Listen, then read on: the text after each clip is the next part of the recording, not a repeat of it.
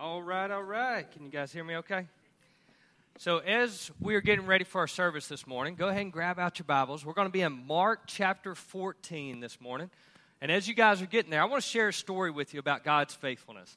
I know for sure that He has been faithful and good in my life, and I know that that is true of you guys as well. But I want to give you a little insight into how we got to where we are today. About three and a half years ago, my family and I decided, Katie and I and our kids decided to come plug in here at Start Baptist Church. And man, it has been such a blessing, right? But about a year and a half ago, I had a really interesting conversation with Brother John Hatton. He came to me one night, I think it was a Sunday night, and he said, "Hey, Brandon, you ever thought about helping out with children's ministry?" And listen, I've got 5 kids, so I know the routine. Like, if I'm going to have 5 kids, like, it's probably would do me well to go help out with other people's kids, because I know that I'm going to have kids that are being helped out as well. I was like, "Sure, Brother John, like, we're in. Whatever you need us to do, we're in." And the conversation kind of ended that way, but I knew that there was something more in his heart that I wasn't quite sure what he was getting at.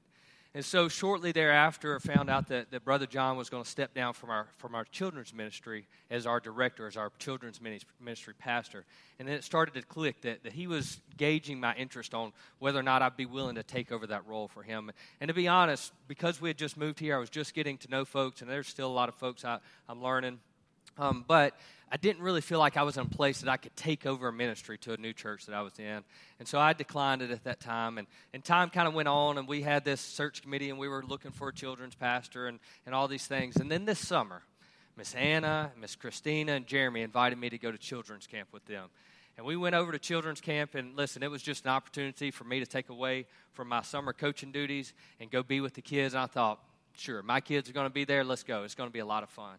And I went, and here's the truth of the matter. First day we get there, we get in, and there's children's pastors, and it's a room full of kids, and they're doing all these motions, and I'm thinking, I'm not sure this is for me, right? And so I was a little out of my element, because I teach high school kids, so I'm used to dealing with juniors and seniors, and listen, whenever I teach anatomy and physiology, there isn't a whole lot of hand motions that are going on in that class. You know, we're just in our books, and we're learning. And so for me, I was a little bit out of my element. But 3 or 4 days into that journey, the Lord started to soften my heart and started to see the joy that was coming from these kids. And I'm telling you, by the end of the week, I was like, give me all the motions. I'm in. Let me have a part of this. And so the conversation began first with Jeremy and Anna and Christina, like, how can I help more with our children's ministry? And then I talked to Elliot and the personnel committee and started to tell them that I think the Lord was laying on my heart that I think that I can be a part of this ministry in a little bit bigger capacity than what I was doing. And it was funny. Elliot said, if you're going to do this, I'm not going to let you be the interim. You're going to be our children's pastor. And at first it took me back, and I was like, man, I'm okay filling in until the Lord puts somebody here that needs to be here. And people just kept pouring into me. And then the coolest part about all of this is that both Jamie and Chelsea and I had the same interest. We wanted to grow and take what John had done for so many years and continue to grow our children's ministry. And God put us together as a team. And so there is no children's pastor and a couple helpers. Listen, our children's ministry is 3 co-directors, and we are a 3-headed monster, if you want to put it that way. Maybe not the way you would describe a ministry team in a church, but I'm just telling you, that's the way that it is for us, right? And so we are in this together. We are a team. You know, even Scripture talks about when you have a cord of 3 strands woven together, man, it's so much stronger than if we're just trying to do things on ourselves. And to me, that's the beautiful picture of what we have in our children's ministry right now, is the Lord has ordained us 3 to help lead these kids and point them to Jesus. And here's my favorite part of the story. As much as I love all those other things and how God was putting things together, one night we were getting ready to ordain Tyler and Noah, and I ran into John at that pre-service deacons meeting. And he said, "Hey, Brandon, I gotta share something with you." And he said, a year and a half ago, whenever I came to you about being our children's minister or being part of our children's ministry, the Lord had already told me that you were going to be the man for the job. He said, I couldn't tell you at that moment. I wasn't sure that was the right time or place. He said, but the Lord is faithful, and He has made my dream come true. And that is so neat how the Lord works in His timing for our purposes, right? We read in Scripture that He has a plan for all things, that all things work together for His good, for those that love Him and are called according to His purposes. And I think that's exactly what we have here this morning. Jamie, Chelsea, and I are called to be your kids' children's minister. ministers, and we are super excited about that. As I mentioned to you earlier, it gets a little bit crazy. Even if things are planned out great, listen, I don't know if y'all were paying much attention, but like I wasn't planning on teaching you guys in joggers and a T-shirt. Like, I mean, the T-shirt's fine. It's our children's ministry shirts, but like I had on my khakis, and like I changed shoes a couple times this morning. I'm like, what am I going to wear? Like, and then I get up there, and even the best set of waders sometimes leak. And my khakis that I was in, listen, I had water all down my legs, and I'm like, I don't think I could go on stage like that. So I stand before you in joggers and some slip-on shoes and a T-shirt. And listen, we fixing to jump in the Word together, and that's what life is about when you're dealing with kids, right? So here's where I want you guys to go with me this morning. Turn to Mark chapter 14 if you're not already there. And we're going to explore, we're going to dive into our first 11 passages. Now, I have an NIV, and what you'll see on the screen is NIV, but just to give you a heads up, my wording may be slightly different from yours. But nonetheless, let's read together. This is Mark chapter 14, verses 1 through 11. Now, the Passover and the Feast of Unleavened Bread were only 2 days away, and the chief priests and the teachers of the law were looking for some way, some sly way to arrest Jesus and kill him. But not during the feast, they said, or the people may riot. While he was in Bethany, talking about Jesus, reclining at the table of the home of a man known as Simon the leper, a woman comes in with an alabaster jar of very expensive perfume made of pure nard. She broke the jar and poured the perfume on his head. And some of those present were saying indignantly to one another, why this waste of perfume? It could have been sold for more than a year's wages and the money given to the poor. And they rebuked her harshly. Leave her alone, Jesus said. Why are you bothering her? She has done a beautiful thing to me. The poor you always have with me, and you can help them anytime you want, but you will not always have me. She did what she could. She poured the perfume on my body beforehand to prepare for my burial.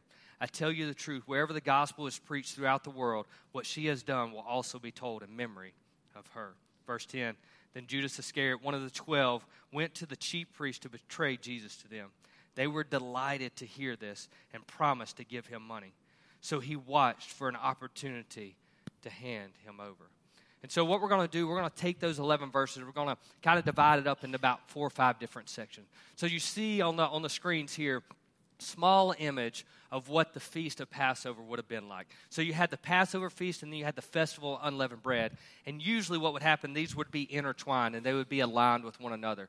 But they are both done in remembrance, if we go back to Exodus 12, and it's done in remembrance of what the Lord had done as he's taken the Israelites out of Egypt, right? So kiddos, help me out. Do y'all remember what the Lord used to try to tell Pharaoh, it's time for my people to go? What were those things called? There were 10 of them. What were they called?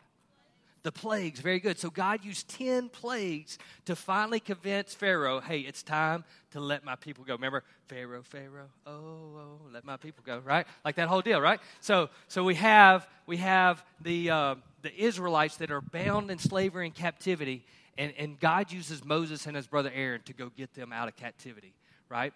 And so finally, after Pharaoh's heart had been hardened, the 10th plague, y'all remember what the 10th plague was? What was it, Coop? That's right. The firstborn would be killed in all of the land. But yet God had given the Israelites a way out. Do y'all remember what he said they had to put over their doorpost? Blood of the lamb. And so they put blood of the lamb over the doorpost. And as this angel came by and took out the firstborn of all of the land, it passed over the families of the Israelites. And so they're celebrating that. They would do this every year. They would have this celebration. And then, so you have the Passover of this death angel. Sorry, guys. The Passover of this death angel that is being celebrated. But also, as they leave, do y'all remember what they said? This part's not quite as easy to remember. They said, you're going to leave in a hurry, and so we're going to leave the yeast behind. And so hence the unleavened bread. So we have Passover and the Festival of Unleavened Bread, sometimes combined together to call it the Festival of Passover. And so what you see here is that these two festivals were celebrated together in remembrance of Israel's exodus in Exodus chapter 12. They were finally being freed from captivity, and they're headed out, right? But yet the Lord used this amazing moment, this Passover moment, to get them out. And so since Passover was remembered, it helped us to remember the time when God raised up the great deliverer and freed Israel. here's the deal, what it meant for them today, because this would have been years and years later, right? What it meant for them is that this was going to be a great patriotic and messianic anticipation. So not only were they celebrating what the Lord had already done, they were celebrating what was to come. And so what were they looking for? Well, they were looking for a Messiah, and the Messiah was here. And so things are about to get really interesting because the Messiah is here and God's about to do a big work. Now, did the Israelites exactly know that the Messiah here? There were some that had grasped that idea. There were some, even of the disciples, that understood that Jesus was the Messiah. We're going to see in a minute that Mary understood that he was Messiah. But I think there were some that were still to come to understand that the Messiah was here and he was ready to do his work. So when you think about a feast or a Passover or a festival, right, what do you think in terms of people? Like we passed not too long ago, we were coming through Jackson for something, and the state fair was happening in Jackson, right? And there was cars everywhere, right? So that's kind of a fair, a festival, right? There's people everywhere. It's estimated that the number of people in Jerusalem may have doubled, may have tripled, maybe even been 5 or 6 times the number of people, which is interesting for a couple of things. One, there's a lot of people, right? And so you have a lot of people coming into Jerusalem. Jesus is going to be there shortly. But because of that, the religious leaders were careful not to ensue a riot, right? Could you imagine if you have at the state fair a riot were to take place? Like we're talking about mass chaos, right? People going crazy. And then the authorities are going to come in and try to take control. Well, who were the authorities in this case? Well, it would have been the Romans. And so if the Romans had an idea that a riot was about to take place, you better believe they were going to come back in and take control. So the religious leaders understood this, and they knew, all right, we're ready to get rid of Jesus, but we got to do it slyly. Remember in Scripture when we were reading that, they did it quietly. They did it in a sly way. And so they wanted to get rid of Jesus, but they didn't want to bring on full panic and a riot. And so they're trying to find a way to get rid of Jesus. Now, if we go back in Mark, do you think this is the first time that these religious leaders had decided, hey, it's time to get rid of Jesus? If you remember back in Mark, even in Mark's account, there's a couple other times. Do you remember when Jesus sees the man with the lame hand on the Sabbath day? And what are the religious leaders thinking? They're standing back. They're like, I wonder what's our boy about to do? And Jesus, knowing their hearts, decided to heal this man. Now, healing the man was fine. It was neat that he had healed him. But when did he heal him? He chose to heal him on the Sabbath. Now, that's crazy to me, right? That they were so worried about their laws and their rules and their regulations that they had chose not to heal on the Sabbath. In fact, they were so distraught with Jesus that in that moment that they decided that it's time for this fella to go because he healed on the Sabbath. Now, you and I may read that and think, that's just crazy. But when we get to the end of this, I think it's going to make a little bit more sense that you and I maybe are like that a bit too. But just think about that. You got a man that with a lame hand, and Jesus chooses to heal him. Well, then another time that Jesus chooses to heal on a time that gets him upset is when, let's see, I had it written down. Oh, how about Mark 11? Mark 11 is when you have the money changers in the temple. Remember when Jesus comes into the temple, he's like, this isn't how my Father's house is going to be. And so what he does is he turns over the tables and he throws out the money changers. That didn't sit too well with the religious leaders either, right? And so this was not the first time that they had thought in their minds and tried to come up with a plan to kill Jesus. And so here's a neat picture of some of those religious leaders in their outfits, and they look beautiful. And on the outside, they had this appearance of being right with the Lord, but on the inside, their hearts were hardened, and they were missing the mark. And they were scheming together to try to come up with this plan to take Jesus down. So if we look in verses 2 and 3, we see that, once again, this wasn't the first time that they had thought to kill Jesus. But here's what I believe is true about this. Because they were more afraid of the riot than they were of God, they were more worried about man than they were God. Like in my mind, I can't wrap my head around that they were willing to kill the Son of God, but yet they were afraid of a riot. That just doesn't make sense. But yet that's where they were because they were so caught up in their own selfishness. They were so caught up in their own greed. They were so caught up in their own ways that they wanted to do it their way. That they wanted to do it their way, and they weren't worried about what God was doing. Yet God had sent the Messiah, and he was standing right in front of them, and they were missing the Messiah because they were so caught up in their own ways. And I think sometimes we can get to that point that we get so caught up in our own activities, whether they're good or bad, that I can forget what God is doing. Whenever I told you about going and spending a week with the kiddos this summer, our family stays busy with 5 kiddos, and it's just life's busy for everybody. I don't want to try to make it that my life's any busier than you guys, but I said in my mind that I don't have time to go be with these kiddos every Sunday and give up of my time and worship with them, because I was so worried about my own things, right? But spending a week with them, God reminded me of the things that I was missing out on because I was choosing to do things my way. And man, that was a tough pill to swallow. Got away from life and got away from the business and got to spend a week with them and got to see how their joy was overflowing. And even in the silly motions and all the songs that come with that, man, their joy, their light was shining bright. And you know what I was doing with my light? I was hiding it behind a bushel. And you remember our song, right? I'm going to let my light shine, and I'm not going to hide that light.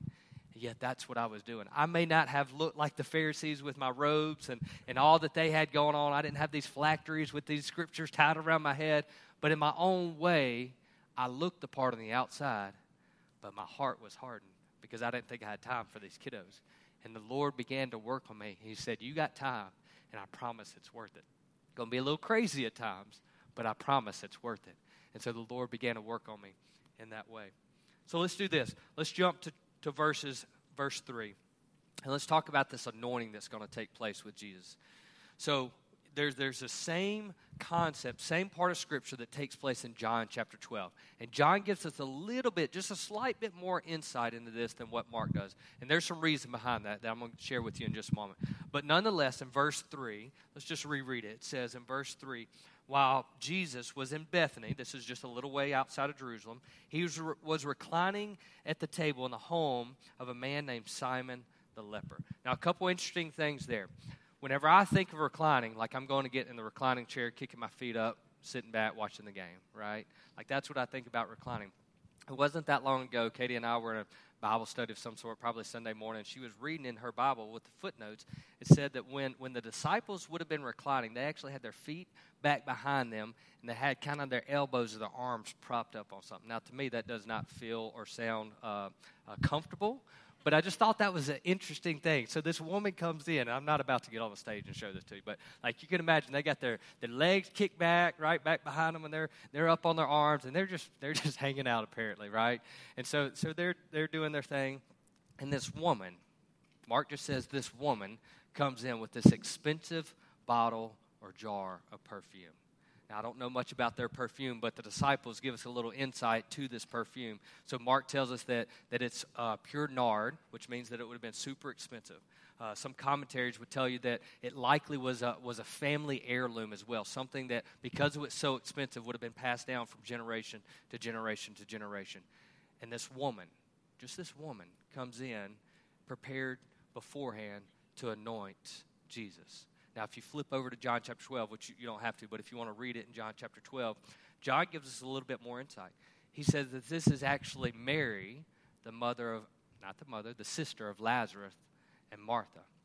And so if you remember much about Lazarus and Martha and Mary, you would have known that Jesus was super tight with these folks, right? Like best friend type deal. You remember when Lazarus dies and Mary and Martha are like, Jesus, why didn't you come? And Jesus is weeping, then he heals him, brings him back from the dead, like all that took place. Like that's the same Lazarus. And it would be Mary and Martha. And do y'all remember the difference in Mary and Martha? Martha was the what?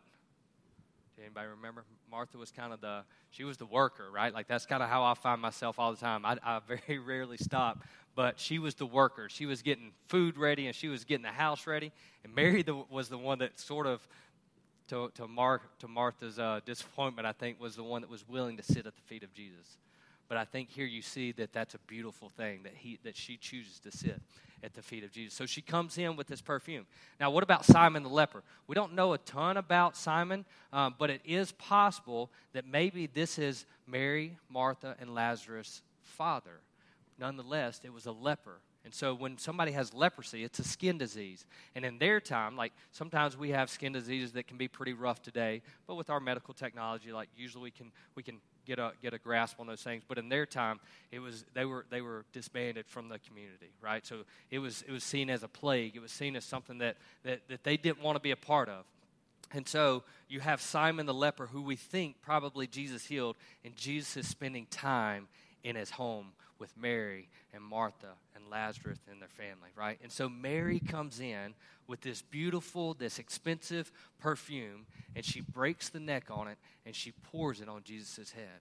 Now, if you read it in John, do y'all remember where she pours the perfume in John's account? She pours it on his feet. And I've always thought, that don't make sense. Why would John say that it was poured on his feet, and Mark says that it was poured on his head? And this is a little bit different than the sinful woman that comes, you remember, that is crying and wipes her tears on Jesus' feet. This is a different story. But in Mark and John's account, it's different. So here's what most people believe. There would have been so much perfume because it's this full jar that he poured it on his head, and it went all down his body and even to his feet. And if you know much about Jewish culture, you know that this could be a symbol of Mary preparing Jesus for burial. Because if you remember, back in Mark chapter 8, Jesus would say that it is about time for me to be handed over and to be crucified. And so the disciples, in fact, Peter, do y'all remember in Mark chapter 8 what Peter says? I love Peter to death. Peter's my buddy, right? I think me and Peter would have got along well. Peter goes to Jesus, and he takes him aside after Jesus has predicted this. And Peter's like, hey, buddy, I know you got this thing with God. I'm paraphrasing, like this isn't exactly how Scripture reads. But he said, I know you got this special insight with God, but I hate to tell you, but this isn't how things are going to go down. Me and your boys, we got your back. Ain't nobody coming after you, right? And do y'all remember what Jesus said? He said, get behind me, Satan, right? In that moment, I think Peter was so had an idea in his head that how he wanted things to play out, that he was missing what God was about to do. Right? And Jesus knew that this had to take place. And he was like, Peter, step aside, buddy. You do your deal. I'll do mine. Y'all know the Snickers commercial where they say, stay in your lane, right? That's what I think about. Peter, stay in your lane, buddy. That's what Jesus is telling. He says, I got this under control. I got this, right? And so we get to this point of where Mary is anointing Jesus with this perfume in preparation because she believed Jesus' words that he would soon have to die for our sins.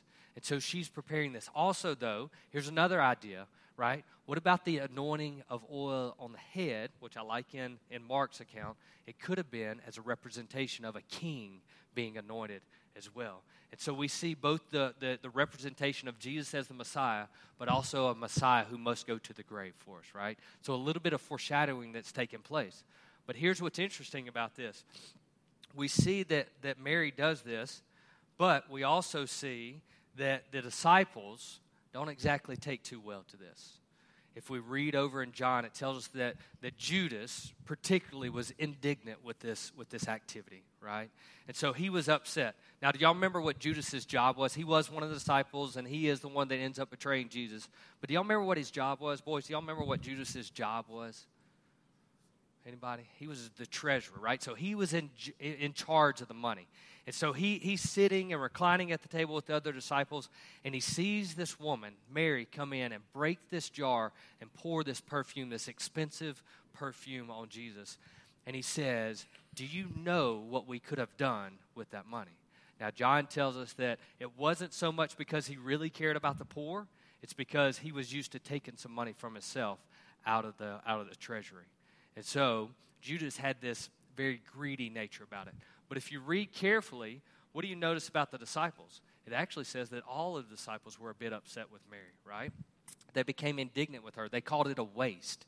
And once again, I don't quite understand this. I think that maybe they didn't understand the ramifications. They didn't understand that Jesus was being anointed as the Messiah and the one that was going to die shortly thereafter. I think they still have in their mind, like Peter, this ain't going to happen to my boy. I got his back. We're going in this together. We're going down fighting, right? And they don't see it that way. And so they, too, become indignant with Mary, and they say, man, this was such a waste. We could have used this to take care of the poor, but yet Jesus saw it as good. Jesus saw it as a good work. So with their simple love and devotion to Jesus, Mary understood what the disciples did not, that Jesus was about to die, and she intended this gift as a preparation for his burial. And so she knew, because she had heard what Jesus was going to say in his prophecies, and she understood what he was getting at, that she decided that this is the way that I can show love and devotion. So remember, Martha, she's in the kitchen and taking care of the house, but yet Mary sat at the feet of Jesus and loved him extravagantly and served him in that way. And I wonder I wonder how many times we get so busy with life that I choose to not sit at the feet of Jesus. Remember, it's easy for us to look at Scripture and be upset with the Pharisees and the teachers of the law and the elders and think, man, how are you guys missing the mark? Jesus is right there in front of you. I think today, like if Jesus could be here on this stage today, like, man, how I would come sit at the altar and I would just sit at his feet and I would want to learn from him. But the truth of the matter is, Jesus is here today. Jesus is always with us. In fact, he would tell his disciples, he said, listen, it's been good being here with you, but I've got to go prepare a place for you. And one day I'm coming back and we're all going to go party together. He didn't really say it that way, but that's what I get from the Scripture. He said, I'm going to go prepare heaven for you. And one day I'm going to come back and I'm going to get you. I'm going to take you to a place where there's no more tears and there's no more hurt. There's no more crying. And it's going to be a place that we celebrate and we enjoy God's presence forever. That's what he said to his disciples. But yet they wanted him to be there. And I think the same thing. What if Jesus was here with us? Could I look at Jesus in the eye and say, I want to sit at your feet and I want to learn? But yet today, I get so caught up in the things that I think I need to do, the things that I want to do. Chasing after my kiddos and taking on the ball is great, but if I don't do that in a way that points them to Jesus, I think I'm missing the mark, and unfortunately, they're missing the mark too. And so just think about what Mary did and how the disciples didn't quite understand that. Mary chose to sit at the feet of Jesus and pour this beautiful perfume on him, and it takes up the aroma of the room, and just this beautiful moment, yet the disciples miss the mark. Let's not be the ones who miss the mark. So if we go on just a little bit further, after Mary's anointing, we get to verse 9. Jesus not only sees this as a good work, but he says, you guys are going to remember this till the end of time.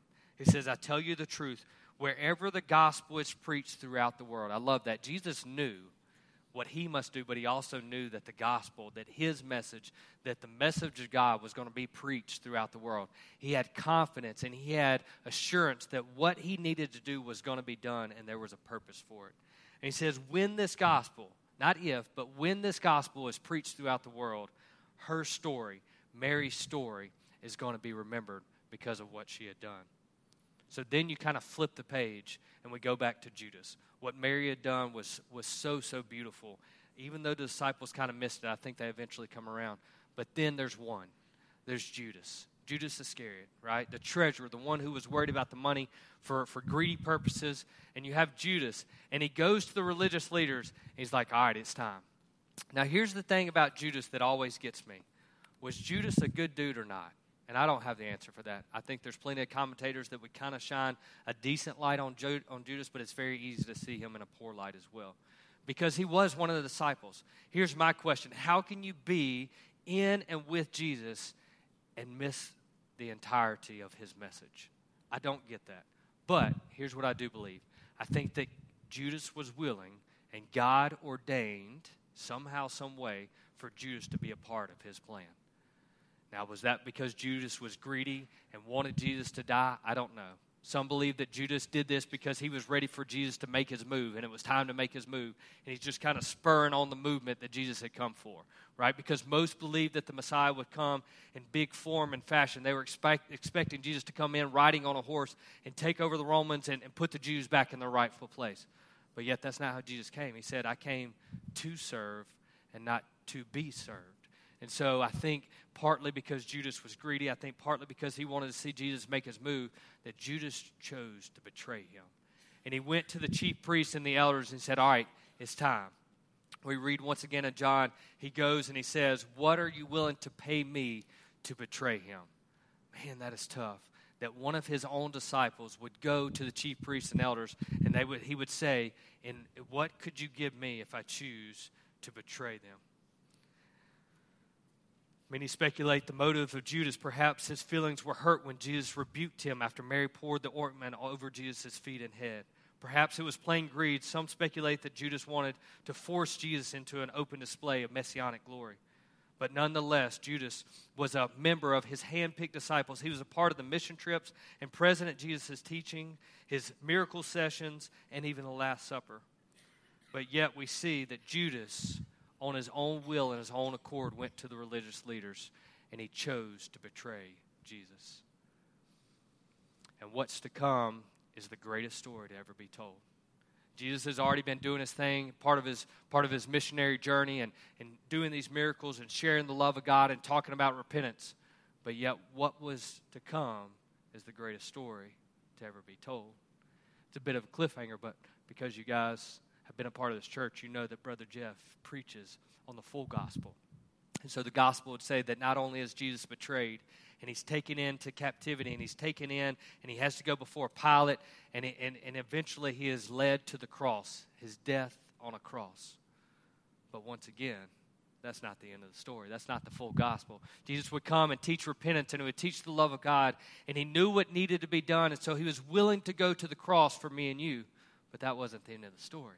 Jesus went to the cross and he died for our sins, and his blood makes us white as snow, because when he died on that cross, he took on our sins. And when he came down off of that cross, he was buried in a tomb. And 3 days later, he rose from the grave.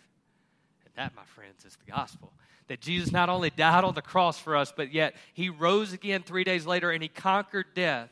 And he took our sins to the grave, and our sins are wiped away as far as the east is from the west. Our sins are made white as snow when we believe in Jesus.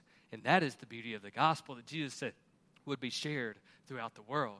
And a part of his story and a part of his gospel would be that story when Mary comes and anoints him as the Messiah and for burial, because he knew that that would be a part of his story. And that story hinges on the fact that Jesus went to the cross for me and for you. And that is the gospel. That Jesus died on the cross, that one day he would come back and he's going to gather all of his people, and we're going to go to heaven and we're going to celebrate in the presence of God for eternity. But do you know what the sad part of that story is? The gospel is beautiful, and it's for everybody. The sad part of that story is sometimes we miss the mark. Sometimes the Pharisees were so religious and had it in their head that they were doing things the right way that they missed the Messiah that was standing in front of them. And you, my friends, I don't want that to be you. I don't want it to be me. I don't want it to be my kiddos. I don't want it to be a part of our children's ministry. My favorite part of this ministry is pointing people to Jesus and seeing people like Elizabeth make a decision to trust and follow Jesus and be a part of believers' baptism and shine their light for Jesus. That is the gospel. Even though maybe we miss the mark from time to time, Jesus is constantly calling us home. He is constantly seeking after us. And when he gets a hold of our life and the Holy Spirit comes to be a part of our lives, there's very little that can stop us. Then I think Peter is right. We are going to fight this fight to the end together. And when Jesus is for us, who can be against us? That is the gospel, my friends. And that is what's exciting about this word that's alive and active and sharper than any two-edged sword. That is why the story is worth sharing. That is why I stand before you this morning, not because I can study and tell you a little bit about Passover and this perfume that Mary had, but because I get to share the gospel with you. And that story is a part of the gospel, that Jesus would come and die for me and you so that one day we could spend eternity with him in heaven. That, my friends, is the gospel. And so here's how we're going to finish up our service today. I want to invite you guys to be a part of our invitation. Our kiddos know what this looks like. We do this every week just like you guys do. And so we're going to have some music playing. We'll pull the lights down. This altar is open. A couple of my deacon buddies and my friends and my brothers in Christ are going to come forward, and they're going to help me pray with you guys and for you guys. So if the Lord is putting something on your heart that you would like for us to pray for, come be a part of that. If the Lord is calling you to something great, something greater than the life that you're living, and really there is only one thing greater, is to follow him. If the Lord is calling you to that point in your life, then come and let's talk about it. I'd love to share more about the gospel with you. This is just a quick snippet of what the gospel is all about. But when Jesus gets a hold of your life, my friends, your life will change forever.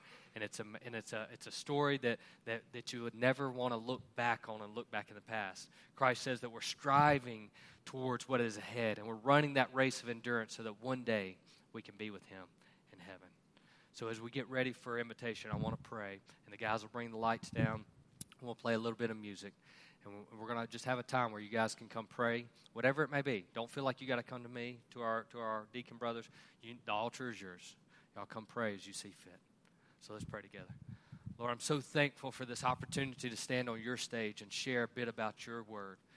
The fact that you used so long ago a story like the Passover to save the firstborn of the Israelites, and how the Jews were still celebrating that as Jesus would come into town and be ready to take his place as the Messiah. And Lord, we're thankful that Jesus chose to go to the cross, that even though that would have been a hard task to take on, that physically it was tough, that mentally it was tough, that spiritually it was tough, he still chose to go to the cross for us, to bear his body for our sins. And Lord, I'm so thankful that you give us a story like that, that's a story of redemption and sacrifice and ultimate love, so that you and I can be a part of his story.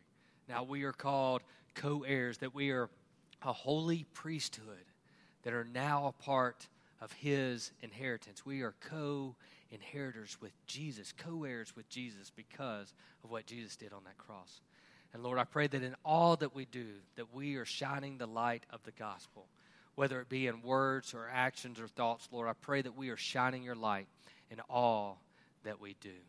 And so, Lord, as we prepare for invitation this morning, I pray that those who have burdens, that, Lord, that they come and lay them at the foot of the cross this morning, that they come to the altar, that they are willing to lay those burdens down and let you take over our lives.